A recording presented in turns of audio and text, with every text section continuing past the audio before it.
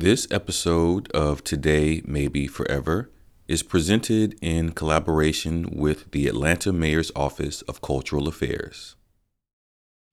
I'm Floyd Hall, and this is Today Maybe Forever, and today I have the pleasure of speaking with curator, archivist, artist, intellectual, Pellom McDaniels. How are you, sir? I'm doing well. Thank you, Floyd. I'm glad to have some time with you today, Pellom. And I wanted to ask you, I want to go back to maybe your early artist days. Yes. What is your first and favorite piece of work that you created from just of yourself as an artist, as a young man? Oh my gosh. The very first art show I had was in 1995 in Kansas City, Missouri. Ethnic Art. It was a gallery. Ron and Dorothy Cheney were the owners and curators. But my favorite piece was a piano. And it was a piano that I painted. It was a watercolor. And it was the keys and the keys were reflective, and it was called Blue Piano. But it was like the favorite piece. And artists, you have to negotiate with the gallery owners and your curators because they're going to get everything framed. So Dorothy asked me, she goes, okay, so this is the bill. So we're going to do, this is the split we're going to do, and it'll cover our costs, and so by the end of the show, she was like, well, this is what I'm going to do. And I was like, I sold like 6 pieces. It was amazing. It was my first show, and I sold 6 pieces. And the one piece I wanted to keep for myself was a piano. And she says, no, I'm keeping that one. Your bill is clear. So my favorite piece she kept, and that covered everything because, again, the 6 pieces sold. And I just, that is, to this day, I have we actually had note cards made. And so I have that little blue piano in a frame, what's left, that's the last thing, my memory of it. But yeah, blue piano.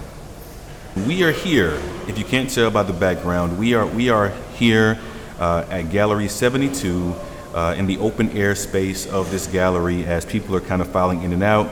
But we're talking about the current exhibition on display, which is entitled Rusty Miller, The Compassionate Eye in Forgotten Atlanta. Thank you for spending some time with me in this moment. As I mentioned in the brief intro, you're an artist, you are a curator, you are an archivist, yeah. and you do all of this from your position at the Rose Library at Emory University. And it was important for me to have you here because I wanted you to see these photos and give your perspective, because I figured you would see some things in a different way than the rest of us. Right. Well, I appreciate that. But I'm taken aback by these images for a number of reasons. And I'll give you a little bit more kind of background. So my work at the Rose Library as curator is specifically in collecting and acquiring materials related to the African American experience. And then we're broadening now to the African diasporic experience. There are a number of artists who are now expats, but there are artists coming to us who have had, who've been in the United States for such a long time that they have also kind of been able to absorb this African American experience. Artists like Donald Locke, who is Guyanese, or we have the papers of Nathaniel Mackey, who one of his mentors was Wilson Harris, who is also Guyanese. So we're opening up this idea about the African American experiences to include Africa and the West Indies and France, the Francophone Africans too. So the work is ongoing. It's challenging, but it is so very fulfilling because I'm connecting with people, and by connecting with people and their stories, I'm able to share those stories of triumph, of resilience that really have that are still very important to our survival, but also the way in which we can see into the future, beyond even today's kind of political turmoil. So, as you stand at that intersection of the past and the present and the documentation of culture of life, right? How do you begin to approach new collections of work? So when you're looking at these new images here, new to you, Yes. how do you place these images in a contextual space, Right. given what you know and what you have studied already about Atlantans, Black Atlantans Right. in this Yeah. in this place? Yeah, I think it's a really, really good question, because part of, if I just kind of, look at this collection of photographs here and think about what we have in the Rose Library, we have, Scurlock images, James Van Der Zee, Carl Van Vechten. I can name all these wonderful photographers that we have samplings of in our collections, and those are very refined photographs. And refined in a way that they're studio, that there are props, there's a narrative that is trying to be presented, and there's a performance. And the images that I'm looking at here are, they're not necessarily raw, but they are real in a way that the studio photography will never or can never be. What I see in these images, I see these textures of everyday life. I see, the resilience of Black people in a space that they made their own. And I see the joy of children playing, in this free space that, all they know is what is happening in that moment. And so this is a very important collection in terms of everyday life, and all, as cosmopolitan as the setting is, in the backdrop of some of the photographs, you see the city kind of growing behind it. The reality of everyday life for African Americans is very clear. It's eerie, because this is something that still holds true to this day, that we still have that kind of facade of progress, where others are, and those of us who are part of the community are still suffering. So, that juxtaposition in a number of these images is so very important. And in fact, some of these images can be mapped on to current spaces and places near downtown Atlanta. Yeah, yeah. One of the things that jumps out to me about these images is the time period. And so these images were taken late 60s, early 70s. And so if you imagine that period of time in American history, civil rights movement Right. still is going on strong. This is the other side of that. And That's so right. you may have, in these images, you may have folks who may protest or may have been marching in certain moments, or, Right. or boycotting, or being part of some movement led activity. But at the other end of that spectrum, they go home to this, That's or right. this is Yeah. just, when they're not visible in that way. Right. Well, I find also interesting, that story about the civil rights movement, about protests, those stories are made public through the media, whether it be television or magazines, Life magazine, Ebony magazine. And as you're saying this, you think about the reality that the same people who are marching have to go home to. So again, that idea of resilience is something that I think resonates. Just in the textures of the wood and how things are created. The kids made like a go-kart with a crate and skates. Right. You can tell they tore the skates apart to make a go-kart. A gentleman made a wheelbarrow out of, crates or these different platforms of just wood. Sure. You see the porches that are just hanging on by a thread. But that's also a metaphor, for people who make something out of nothing, who are just barely hanging on. Mm-hmm. The fact that I saw in one of the images a woman who could have been my great-grandmother sitting in the kitchen, everything in disarray, but her faith is on the wall. She has a picture of the Last Supper, So these real-life, photographs, or these photographs that represent the lives of people, are so very important for us to understand within context. I can see people coming through here and looking at this in as a fetish in a way, because they really don't understand the history.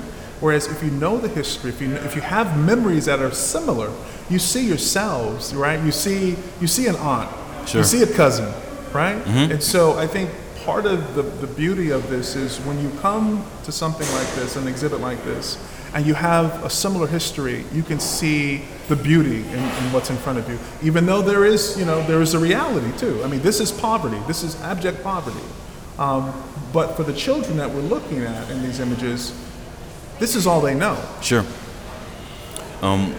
In a very hyper-local context, these photos also highlight neighborhoods in Atlanta that have been impacted and are still impacted by large-scale development. Right. So you get the Summer Hill neighborhood, you get Buttermilk Bottoms. In some of these photos, we see neighborhoods that were torn down to build Atlanta Fulton County Stadium. Right. And the local history of the impact of those large-scale developments is almost like common knowledge, but to see the bodies and the people in those places before that often kind of maybe shifts how we feel about what those commercialized enterprises do to a neighborhood. And I think, I agree, but I also think that we have to also be very cautious of kind of generalizing the we. Sure. You and I might be able to see this, but there are people who will see these people that look like you and I in poverty and say, well, these were rat traps and they need to be torn down, and they could have there was better housing being built, so we did a service to them. But the backstory is that when you deny people a fair opportunity or chance to pursue this idea of the American dream, be well employed, have great access to education, live in a society that values their humanity and therefore treats them more humane, you wouldn't have this kind of abject poverty. But in fact, the reality of it is that this is in place for a purpose and a reason. What we see in these images is evidence of that. And so it's easy then to come and destroy this neighborhood because you've already decided that the people that live in these neighborhoods are not really worth, the effort to help them help themselves by being fair and just. So, again, when I said fetish earlier, that I was intentional in that because there are still those in our society who have a very morbid idea of what it means to be an American and who can and cannot pursue this idea of freedom, right? And so, coming back to this idea of the stadiums being built in black neighborhoods, the irony, as you and I talked to you about this earlier, the irony is that in these black neighborhoods where they destroy and dismantle and send families adrift into the four winds, those same stadiums will at one point in the future employ children who've been in these impoverished neighborhoods as the labor on the fields, or at least the labor in the stadiums cleaning them after the games. Sure. Because again, tied to the idea of poverty and opportunity. Mm-hmm. I would like to get your perspective on something that is always fascinating to me about your work, which is the archival process. Yes. These images were unearthed by family members. Right.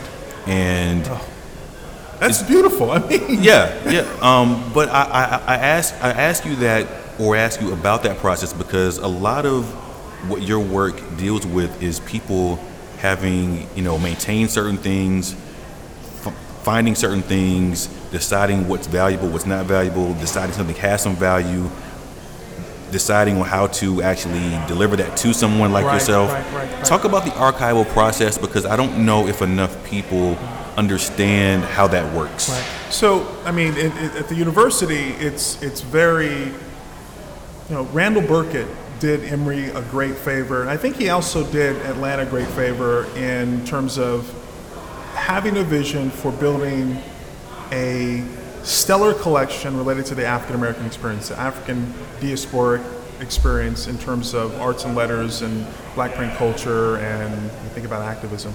And I say that in all sincerity because what he did was he worked with Dolores Aldrich, who was the first African American professor of sociology at Emory, worked with Rudolph Byrd, who actually worked for the city of Atlanta in the same space in terms of the Arts Council, worked with Richard Long, Dr. Long, who's passed now, and a number of African American professors and community activists. Ingrid Saunders-Jones, I think, was also part of this conversation. And so what he did was he started collecting materials outside of Atlanta, because Atlanta has Auburn Avenue Research Library, you have Morehouse, Spelman, and a number of universities that maintain their archives, and therefore materials related to the experience of Atlantans, black Atlanteans, should be here in these different locations. What Randall did was establish the fact that every university across this country needs to have archives related to the Black experience because it's part of American history. That was it, plain and simple. What we've been able to accomplish over the last 25 years is to build this collection related to the experience in representative ways that are in media, in terms of print media, digital media, our book collections, our photography collections, even our works on paper related to the artists and art historians. So that process has evolved over time. Now, how do we initiate this? Again, the momentum built from the initial collection has allowed us to attract donors who want to see their materials next to another particular collection. Alice Walker, prime example. You have Alice Walker's collection here because Rudolph Byrd was a founding member of the Alice Walker Society. He was a faculty at Emory. Beverly Guy Sheftall is also a member of that society. And so the acquisition was made. Well, how many artists, writers in particular, who admire Alice Walker, who may have had Alice Walker as a mentor, they would want their collection to be with Alice Walker. Oh, of course. So those collections come to us as a gift. Gotcha. You know, Pearl Clegg, Valerie Boyd, you know, Mari Evans, these are collections that came in the wake of the Alice Walker initial acquisition. Books on religion, books related to Carter Woodson, you know, his library. That acquisition came really as both a gift and as an opportunity. Here you have the father of Negro History Week, which becomes Black History Month.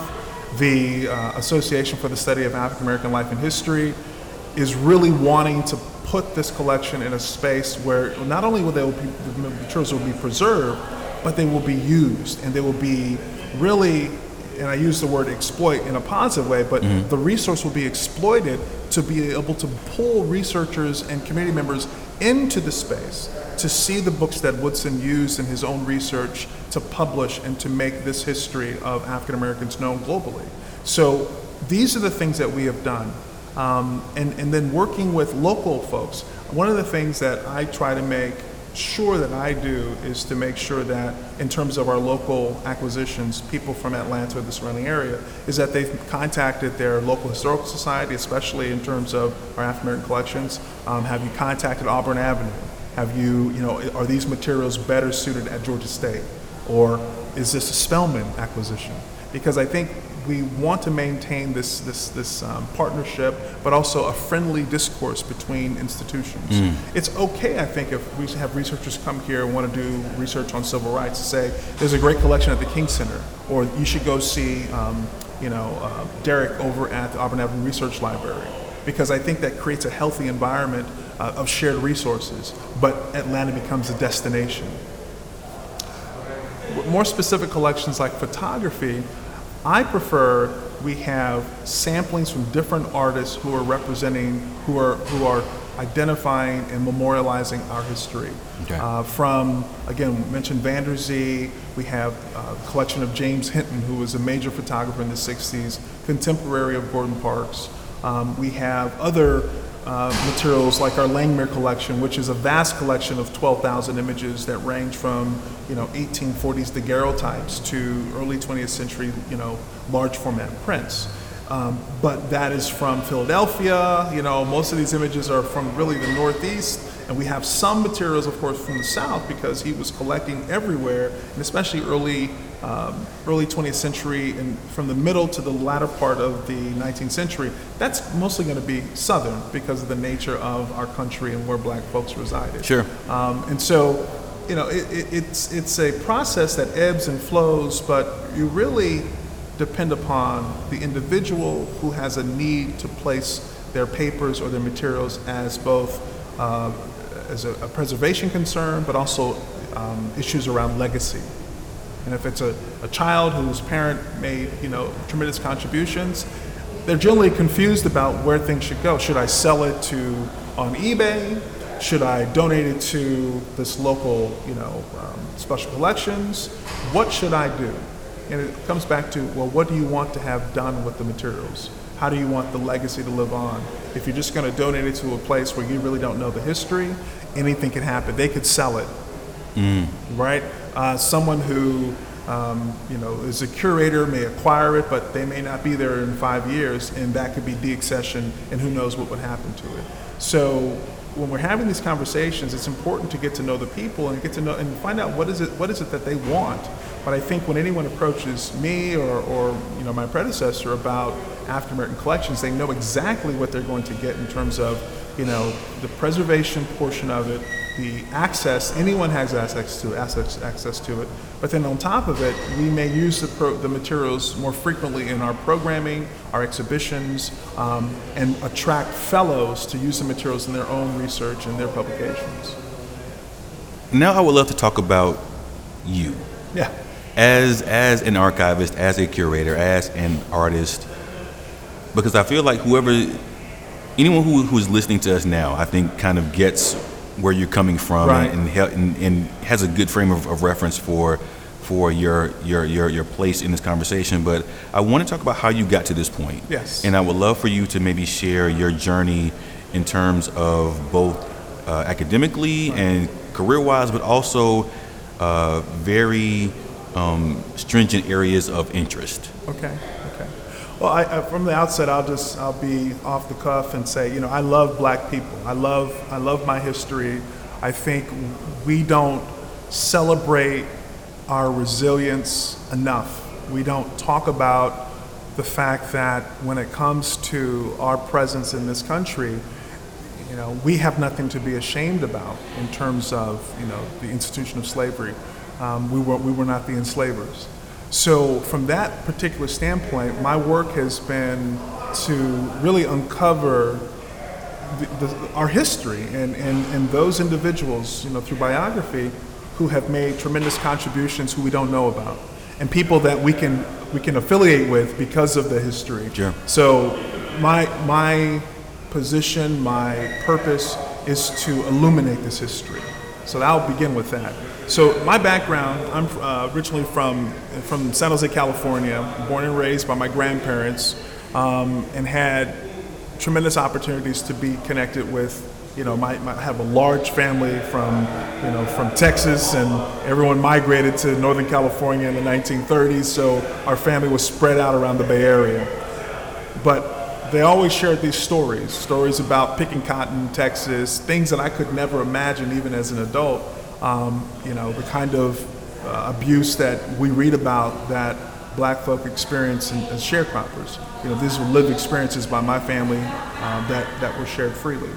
So I have those memories, but I also have the memories of the card parties, and I have the memories of people talking about, when they were kids, the things that they did, the knee-high, soda pop, Big Red soda pop, and sweet potato pie. And so I'm very rooted in Black history from my own experiences and the love of the culture. I went on to undergraduate at Oregon State University, where I had a football scholarship, and ended up pursuing degree in political science. Thought I wanted to be a lawyer, but then I actually went off to undergraduate as a fine arts major, but the scholarship didn't pay for oil paint or for canvas, so I had to change my major because brother didn't have any money, and a scholarship only paid for certain portions of your academic pursuits. So I ended up going into broadcasting because by the time I hit my senior year, I'd actually been designated as someone who probably would be drafted in the NFL. Didn't get drafted, worked for Procter & Gamble. I took that job. And then decided one day that, I had a college degree, I had work experience, so I'm going to give the NFL a shot. And I ended up basically playing in the NFL for 10 years after that. I worked my way through the World League and finally landed in Kansas City, Missouri, and played there for 7 years. But in that time period, I continued to pursue a master's of history at the university there, developed a foundation called Arts for Smarts, which was a K through 12 program that exposed children in the urban core to the fine and applied arts. The reason being, I felt as a kid the arts represented a place or a space where I could be in conversation with myself. Maybe the problem solving, maybe it was an opportunity to take that energy, that childhood energy, and really channel it through. I had sports on one side, but I also had the intellectual pursuit on the other with the art. Sure. So I wanted to make sure that kids, especially in Kansas City's core, had access to art supplies, experiences, whether they be going to museums or concerts. I wanted to make sure they had every opportunity to have experiences that I had when I was a kid. From that point, and so my story jumps around a little bit. Then I was a free agent in 1999, and the Atlanta Falcons actually was one of the teams I was interested in, and just so happened they were interested in me. So I came to Atlanta in '99, and had the opportunity to play on the team that season. The 2000 season rolls around. I developed, for some particular crazy reason, developed blood clots in my lungs, and something that happened in Japan. I think we had American Bowl, and then really at that moment when I was on IR, had to make some decisions. So I want to continue to play football, or is it time for me to make that break? So having had the opportunity to meet Rudolph Byrd, who was, again, someone who was part of the city of Atlanta, but also a professor at Emory, I decided that it was time to make that break. And so I applied to graduate school at Emory while I was on an injured reserve for the Falcons. And only applied to one grad school, got into Emory, and then just really kind of worked through rebuilding myself in a way that helped lay the foundation for my intellectual pursuits. So, the summer leading to my first year in grad school, I just read. I had, and Rudolph being Rudolph, he gave me 77 books to read. Number 77 is significant because I wore number 77 in football. So I had 77 books to read leading up to that first year. And I read everything from Native Son and Invisible Man to Souls of Black Folk, novels by Toni Morrison, Alice Walker, theoretical books, Paul Gilroy, you name it, reading, just trying to establish the foundation needed for me to be in conversation with people like Du Bois, who of course has long passed, but by understanding his concept of double consciousness, I could actually then use that in my conversation about black masculinity or even, black athletes. Reading Invisible Man or even Native Son gives a kind of foundation from a literary standpoint, this idea of, society shaping the responses that we will have to different kind of external pressures. Native Son is a great example of that. And even in Invisible Man, Ellison's, elegant approach to understanding how one develops an identity in a society that sees you in a particular way, going back to double consciousness again. So it was helpful for me to understand, how others saw the world and how others see the world, which kind of informs how I approach, looking at art or photography in particular, based on this particular, today's exhibit.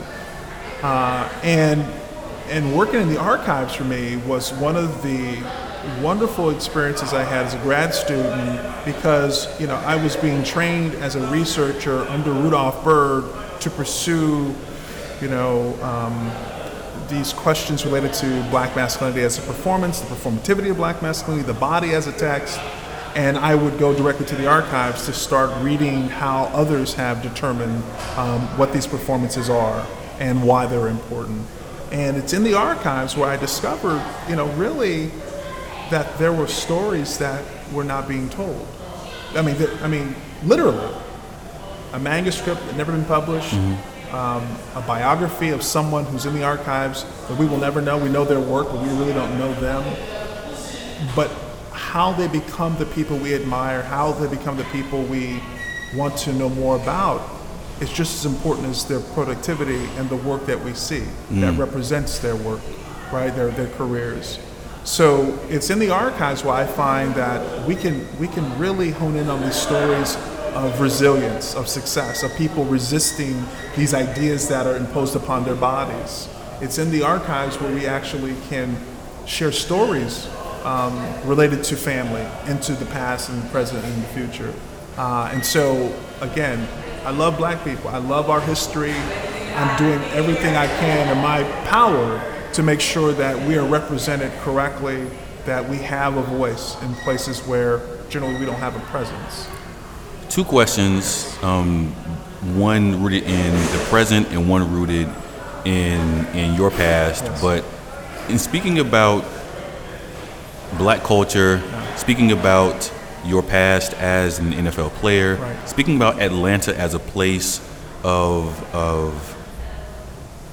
performative blackness Yes. through hip hop, Yes. as well as through sports. If you could forecast it, how will we interpret this current state of where hip hop and sports have placed black bodies in terms of the value and the gaze and the respect or all of that, Yeah. I think what I think is interesting, 'cause I grew up in the 80s, Rakim, Eric B, Public Enemy came to my maturity with NWA. And so if you go back to Sugar Hill Gang, I mean, hip hop developed as a form of protest. It was telling stories. It was the oral tradition put to music. And so as a vehicle, it's been very effective. But I think now, in terms of how it's used and sometimes abused as a form, is also reflective of the society we live in. Because again, in a society where black bodies are valued based on how well they labor and how they perform for the benefit of others, which is it's not a new story. It's a story that goes back to the founding of this country. Sure. That young people, especially young black males, have learned how to use that for themselves to get ahead. And even as we, I'll give you a good example, Uncle Drew, the film that just came out with basketball players being made up to look old, Sure. is entertainment. But does that reach back to blackface minstrelsy? Thinking about, Burt Williams, the last darky as he's known, because here's a black man in blackface to entertain white people. He's financially successful, but mentally and psychologically, he is burdened because he knows what he's doing. I don't think our young people know what they're doing. I think they're chasing the dollar. They're getting paid very handsomely to perform in these particular ways because they're not connected to the history. Now, in terms of even your role as an archivist, Yes. given that a lot of technology has allowed us to crowdsource, Yes. to archive and document and shape a lot of what happens with current culture in a variety of ways. How do you archive hip hop, or how do you pull hip hop into your archive? Well, the thing about hip hop is it starts somewhere. Usually it starts with, writing lyrics down on a cocktail napkin, right? So that would be the first thing, is to collect the material parts of hip hop, the material aspect of it. Someone's taking photographs. Someone has posters and they're putting posters up telling you that there's concerts coming to town, they're flyers. The ephemeral items, you collect those materials.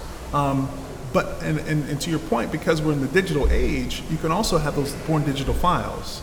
And so videos, Instagram, all these other platforms, Snapchat, those are archival and they could be stored on a server. Okay. So if you want to call up something, if I have, Goody Mob, or if I have, thinking about Outkast, right? Over the last 20 years, I'm pretty sure someone has concert posters, they have CD covers, they have the artwork for those covers, liner notes. All those particular pieces are part of an archive. If you parse them apart into different categories, let's look at liner notes from, hip hop albums from 1980 to 1985. What is the format, right? And so those notes tell you a lot about how both the artist wants to be represented, but also who are the hip hop writers. What is Trisha Rose writing about hip hop, in the 90s that's important to understanding the hip hop, performances in the 80s. So we can make those connections if you have the material, Gotcha. material both analog and digital. Yeah. Now, going back to your roots in the Bay Area Right. in California, one of the things I'm always curious about is the energy of protest. Right. Yeah. And how it seems that Bay Area, the energy around protesting, around rallying, around using voices and bodies and resistance seems to be different out there than in other places. Or maybe there's a lineage of that feels like it's still present today. Can you talk about maybe what is unique about that community, Right. or that geography footprint, Yeah. that has cultivated a community where protest is not the norm, Right, but right. very much part of the fabric? It's interesting. And I think it's another excellent question. It's like asking what's the difference between the Southern Christian Leadership Conference and the Black Panther Party, right? And historically speaking, thinking about migrations from the South to the Midwest or the North, migrations from the South or Southwest to California to the West Coast, the kinds of people who settle in these different areas, mainly rooted in the South, move, and their children are born in these different places, so they have a different identity. They have a Okay. different way of thinking about the world.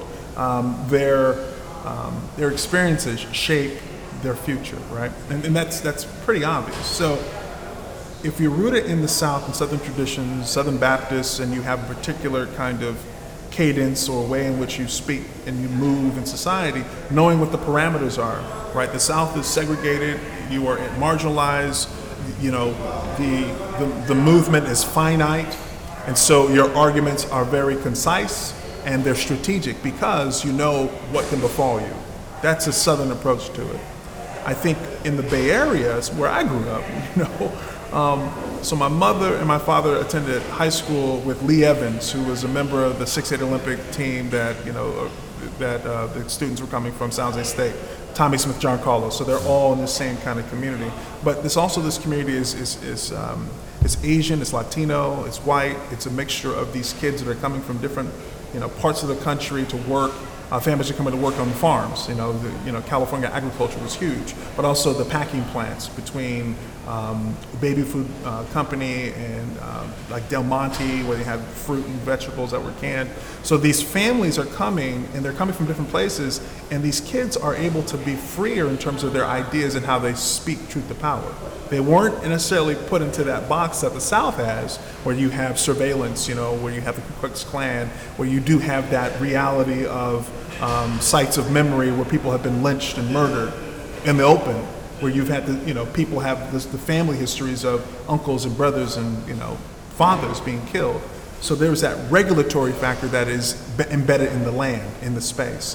Whereas in California and places in the Northeast, or even thinking about Detroit, Chicago, Pittsburgh, the movement that these young people are allowed has flexed wide open. So they're able to speak in a way without being intimidated. They're able to create their arguments and this cohesion of attitudes towards the powers that be. So what you have in the Bay Area in terms of protests, it wasn't just black power, it was Chicano power, it was Indian power, it was where you had the gender, women's movement. All these things took place in the Bay Area because it was ripe for young people to speak, collectively about the oppressions that they were experiencing, both individually in terms of group, but collectively. And so that energy was there across the board, especially in the Bay. And also, I think one of the things we have to be mindful of is in terms of age. The civil rights movement was a long movement. It's called the long civil rights movement. It started, during Reconstruction, and so you had different iterations of it over time, and it became more refined how we do it. We're nonviolent. We're trying to make them be morally aware of what their challenges are. The moral suasion argument that goes back to abolitionism. So that argument was persistent through the civil rights movement in the South. Whereas in the Bay Area or in the Northeast or in the Midwest, no. This is not about you being patient. It's about what is necessary, by any means necessary, right? But even in terms of the Black Panther Party, the 10-point program was about feeding, clothing, and educating our children because they are the foundation for the future. We cannot wait for you to do that. This is not a civil rights, this is a human rights issue that we have to address. We don't need you to handle this. We'll do it ourselves. And that was a threat, right? So it's like how we have approached our own sense of liberation it's varied and differed based on place, space, region, history, and leadership models. Pellom McDaniels, what are you working on now? What can we look forward to from you in the foreseeable future? What's kind of on your radar? So I have 3 books right now, 2 anthologies, and one is a book on the photo postcard of World War I soldiers taken in France during the First World War. And so that one is just about complete.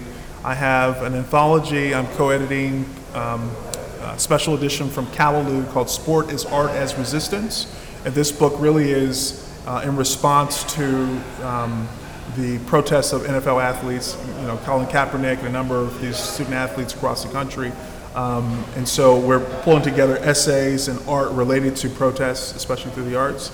And the third one is a book on Black theater that I'm co-editing with Paul Carter Harrison and Michael Harris, related to a workshop we had a few years ago called Black Aesthetics and African Sacred Systems. Pellom McDaniels, thank you for your time. No, I appreciate it. Thank you.